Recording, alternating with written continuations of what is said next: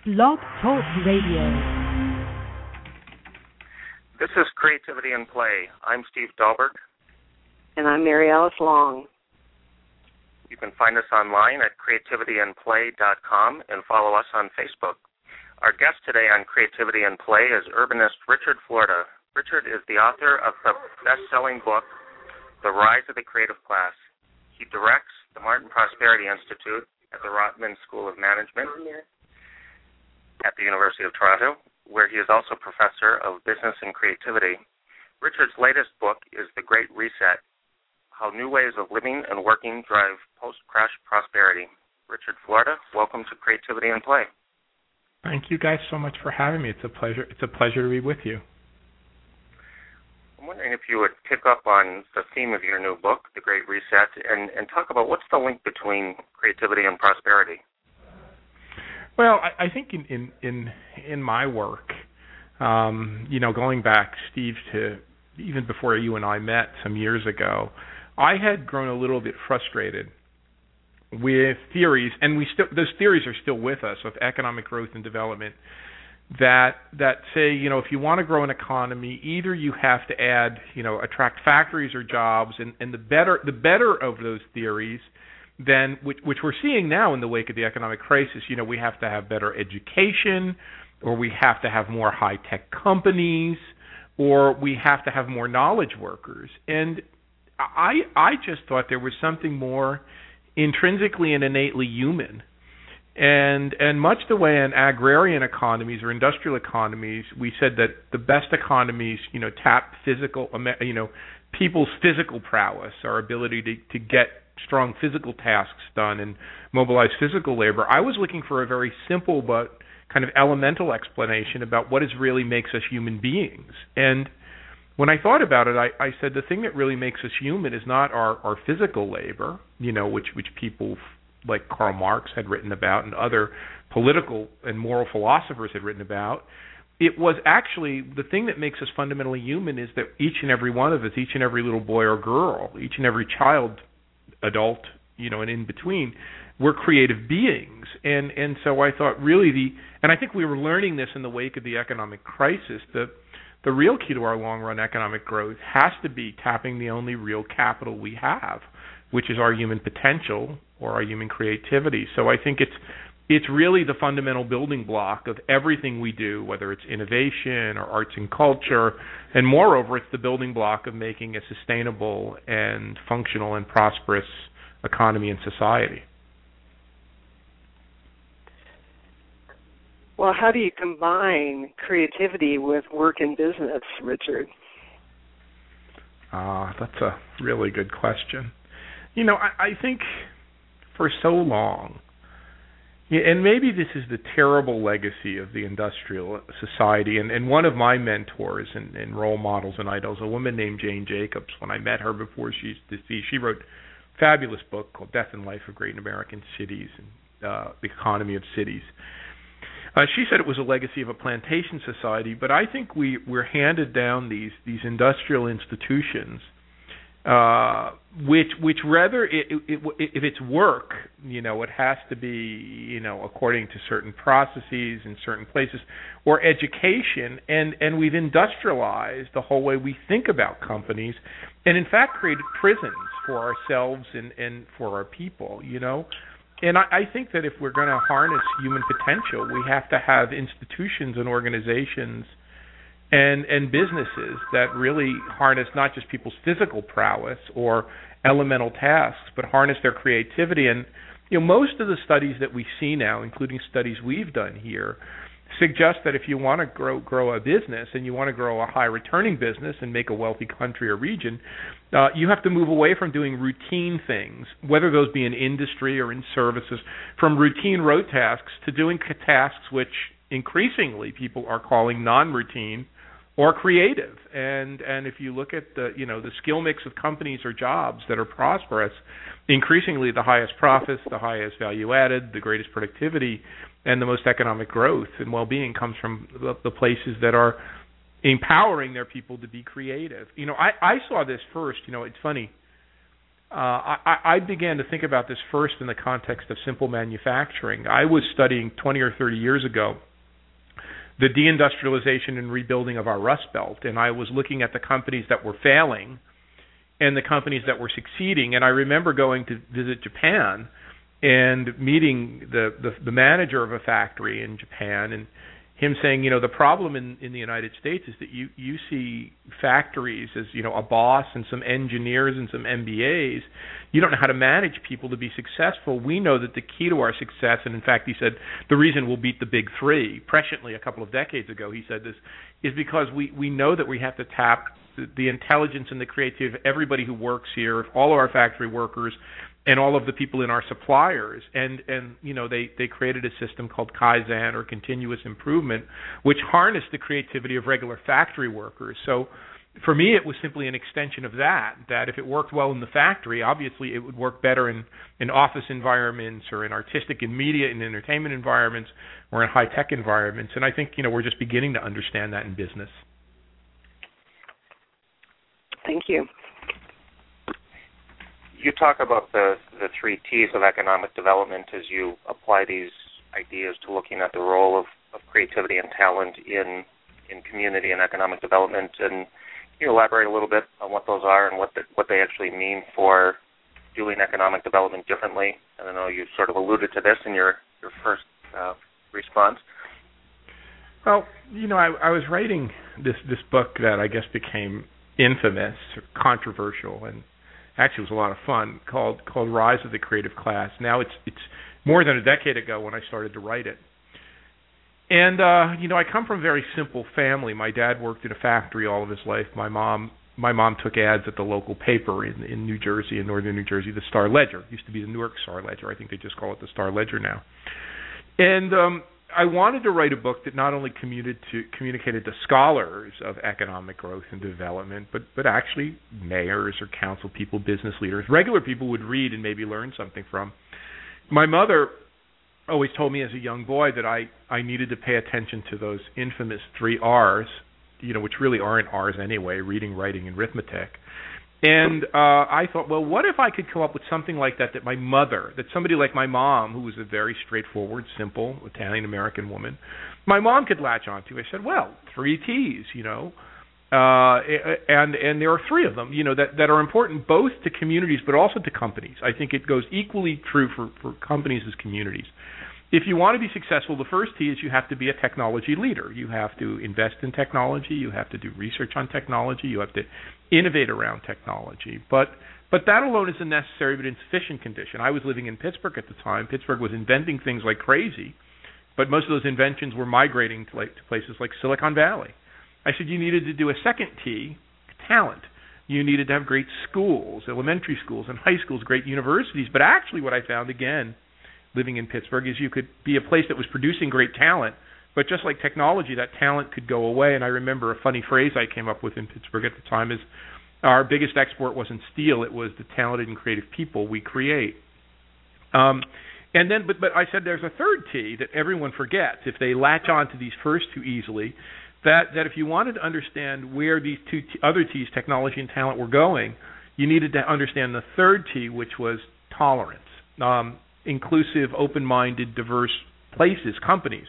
And what I began to figure out is that whether it was the best companies like Apple or Microsoft or now Google or whatever they be, or the most thriving regions, they were open to talented people of all stripes, men and women equally, people without regard to race or ethnicity or nation of birth, without regard to religious orientation, without regard to sexual orientation, family style, able-bodied and disabled people.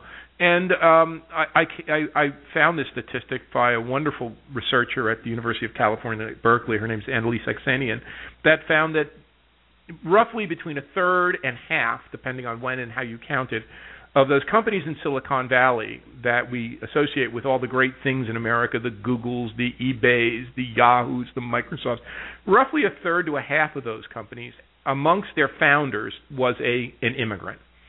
So, from Andrew Carnegie in steel to Andrew Grove in semiconductors at Intel to, the founders of all of these companies that we think today are great, there are immigrants. So tolerance was really, really important, and each one of those is necessary but insufficient. The best companies and the best places do all three of them together. And actually, in terms of giving advice, what I always say is most companies in most cities do the same thing. They try to emphasize their strength. So if they're a place like Pittsburgh and Cleveland, they have great technology, they try to do more technology. If they're a place like Miami and they're really diverse, they try to do more diversity. And what we were trying to say is you need a balanced portfolio.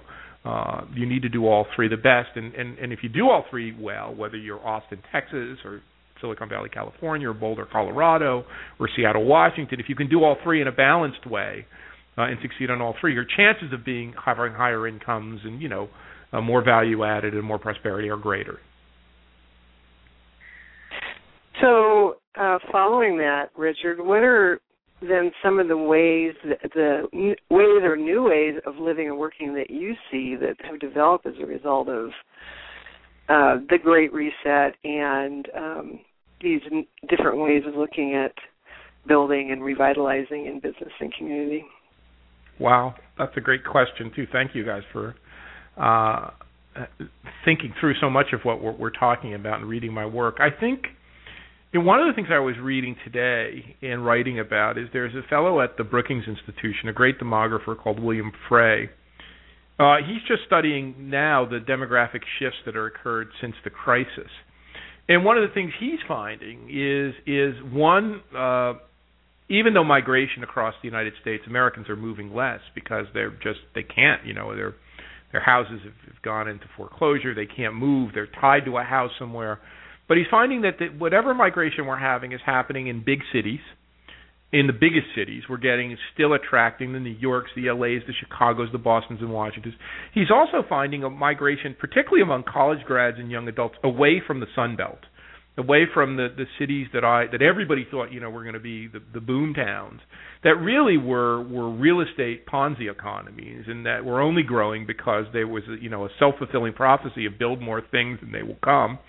When the real estate economy failed, and actually that some of the older Rust Belt towns that so many people had given up on, not all of them, but Cleveland and Buffalo and Milwaukee have stemmed their losses, and actually places like Pittsburgh and a couple of others are starting to add, actually attract a few young adults and college grads.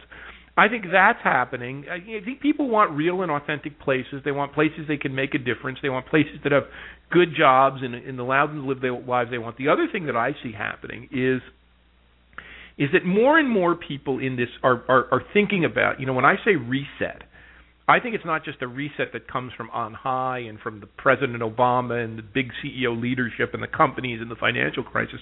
I think all over the United States and, in fact, all over the world, people are asking deep questions about how they want to live and reset their own lives.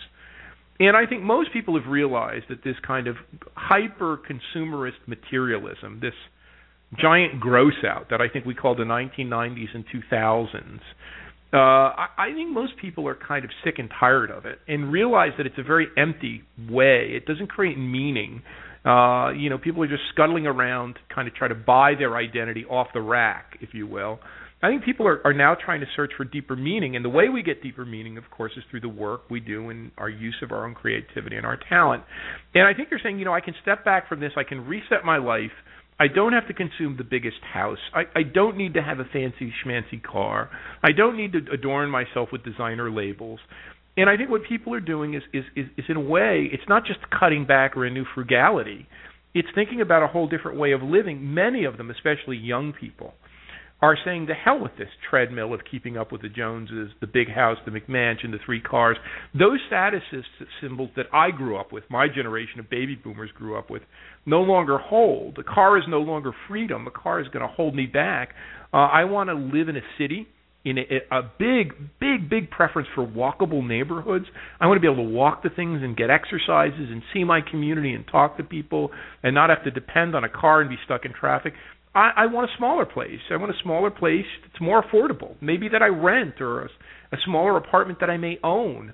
But I don't need all of this space that I don't use. I don't need to be so wasteful. So I see what I really see is a reset that's millions upon millions, or the empty nesters that are saying, my kids have left the house. What the heck do I need all this space for? I'm going to move closer in. I may take a train or a subway, or of course I may drive a little bit to do things, but I'm going to rethink my life and do what's meaningful to me, and not necessarily just live within my means. Have a life that enables me to use my budget, the money I make, to consume more experiences. And we know that in terms of creativity, just buying stuff off the shelf doesn't fuel your creativity; it numbs you.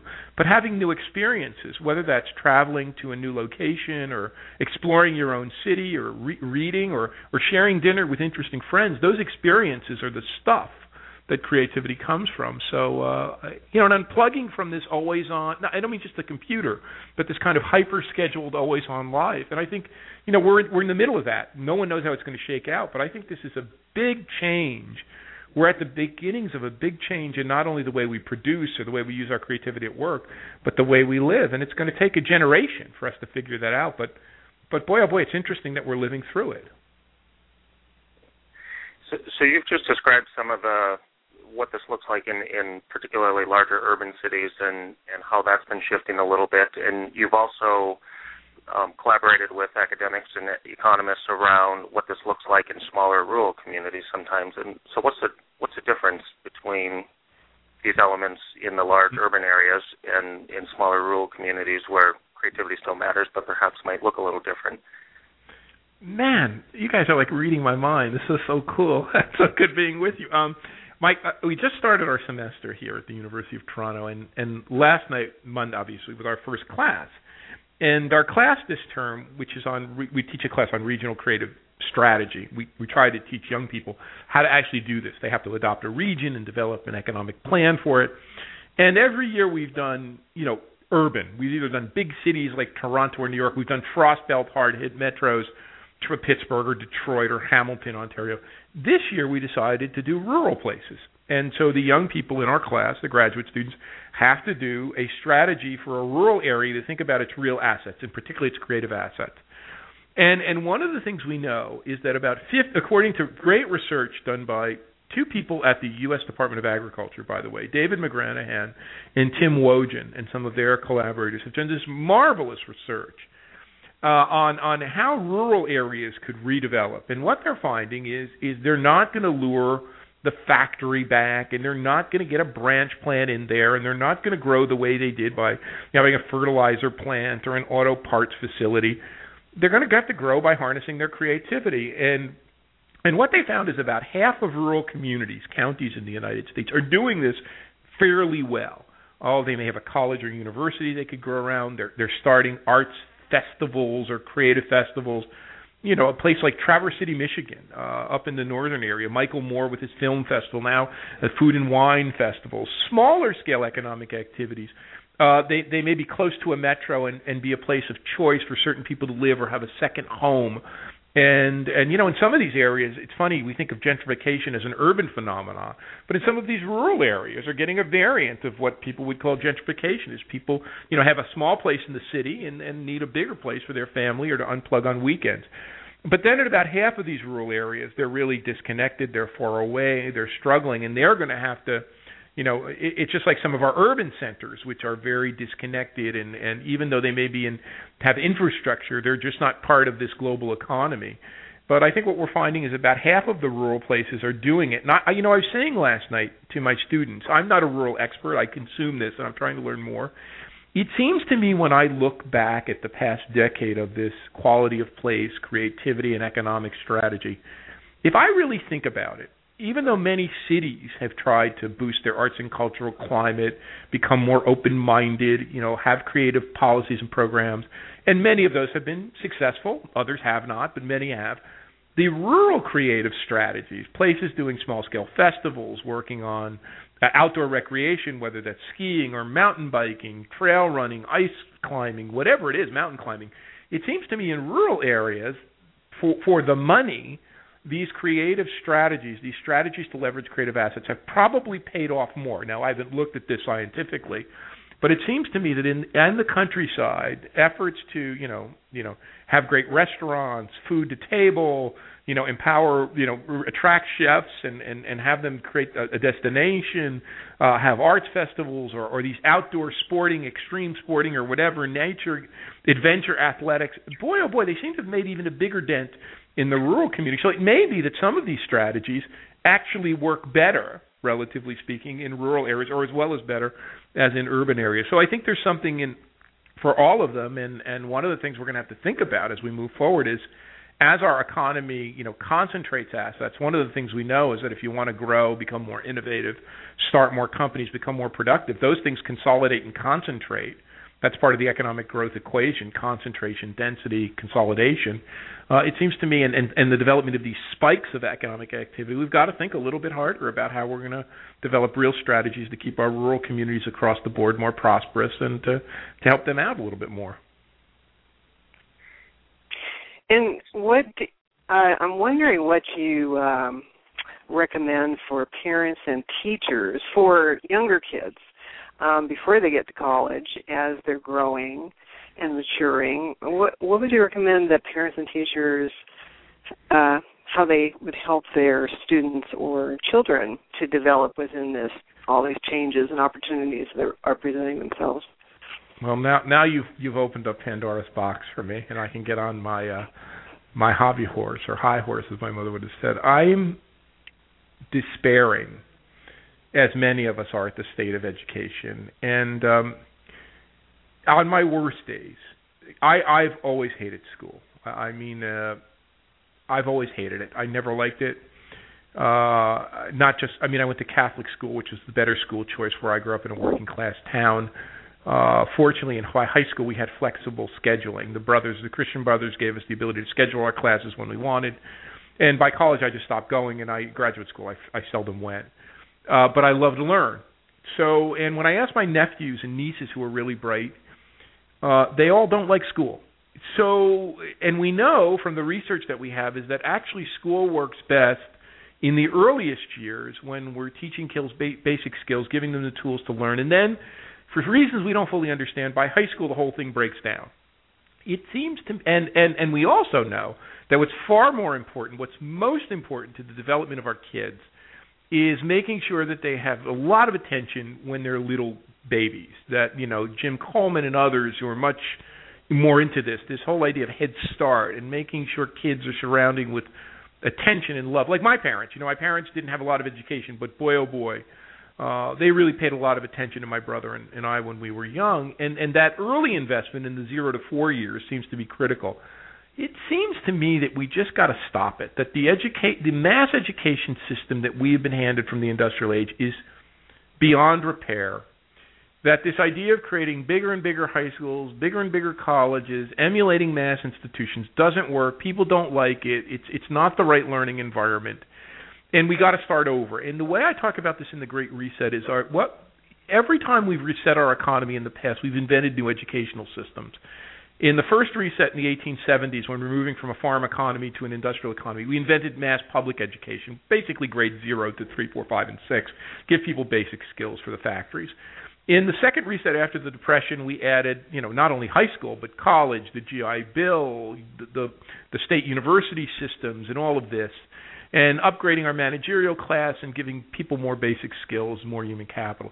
It seems to me that the task ahead of us today, it dwarfs both of those combined, that we need an education system which is not less an education system and more a creativity system. And it seems to me so much of what our schools do is squelch. I'm a big fan of Ken Robinson. He and I have become dear friends. Squelch the living bejesus out of kids' creativity. And so I think we need a system which much more engages people's passions. I'm not a psychologist of this, nor a neuroscientist, but my hunch is a lot of this is built in, is ingrained. It has to do with kids' passions. And instead of trying to just dump knowledge into their head and make them go through this kind of standard group of courses, I think we've got to act on those passions in a very different way. And we've got to reinvent the way. We've only had a century-long experiment in this thing we call schooling, and it hasn't been very effective. I think people have always learned by doing, learned by engaging, learned by being involved. And I think we've got to get back to that again. I think the other thing is we've got to give kids purpose.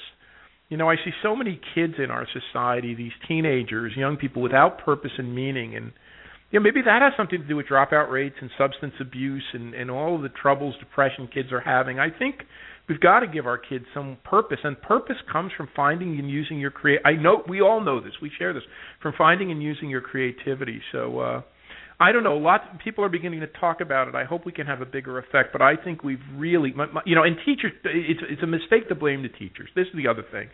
So many people out there who are criticizing the education system are these, every single teacher I have met is a person who wants to make education better, who's devoting their life to helping kids, and feels when they really get them that they're trapped in a system that doesn't work. And so I think the mistake is to blame the teachers, and the teachers are 90+% of them, 99% of them are well-meaning and hardworking people who care. It's really the structure itself that we've just got to get to a system that is much more local, much more neighborhood-based, much less institutionalized. And, sometimes I call it prisons for learning. I think we're going to look back at this era.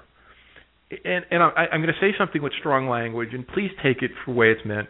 We're going to look back in this era the way we look back on previous eras and say, how did we do that? How did we have people working in these fields, working them to death in these horrible satanic mills of factories? We're going to look at the way people work today in companies and the way we look at them in schools and say, what were we doing building these prisons for learning and these prisons for work? Why couldn't we do it in a more human way that's a more productive way? And I think that's the big turn that we're going to have to get it. Now, the place that figures this out and begins to build real learning institutions and creativity-enhancing structures, boy, they're going to get a huge economic edge. So that's what keeps me optimistic. Sooner or later, some place is going to figure this out and get the economic edge that comes with it. Thank you for your passion. Thank you guys for extracting it from me. and picking up on that very topic, in our remaining minute and a half or so, what's your latest passion? What are you working on? What's your next topic? Well, I'm working on a lot of things. I'm working on a lot of things here at the Institute. But if you ask me my passion, it's where my creativity really got stulted itself. For most of my youth, and I think the thing that kept me sane in a working class environment, I was planning to be a musician and a guitar player. And I think, I heard Bill Clinton say this on Elvis Costello's Wonderful Soul Spectacle. It was only when he became a late teen he realized he wasn't that good of a sax player and he wasn't going to be the next John Coltrane. I figured this out earlier. I was not going to be the next Jimi Hendrix. I think my next big project that I'm passionate about is the role of music, popular music, not just as a soundtrack of an advanced society, but really as a way of harnessing creativity, of the whole idea of bands and musical acts as startup companies and as ways of harnessing group creativity, and the fact that so many of our innovations, not only our business models, but so many of innovations in a knowledge economy come, whether it's the phonograph or the iPod. So many of our innovations are propelled, or video games propelled by music. So I think I really want to look at the role of music as a key lens into the knowledge and creative economy, and instead of just looking at high-tech startups, and Facebook and Google and Microsoft as this, I think looking at popular music and the way we organize it, the markets for it, the way bands and acts are formed, the way technology is evolving, I think it could provide powerful insights into the way knowledge and creative economies operate. That is my real passion, and hopefully in the next few years I'll be able to get some work done on it. Well, that's great. Richard, thank you so much for joining us. Thank you, and thanks to everybody listening in. Richard Florida is the author of The Great Reset and professor of business and creativity at the University of Toronto, where he directs the Martin Prosperity Institute. You can listen to the show again and previous shows again and find more information about our guests and coming shows at creativityandplay.com, and follow us on Facebook as well. Creativity and Play is a production of the International Center for Creativity and Imagination in partnership with the National Creativity Institute, National Creativity Network, I'm Steve Dahlberg. And I'm Mary Ellis Long. Thank you for joining us.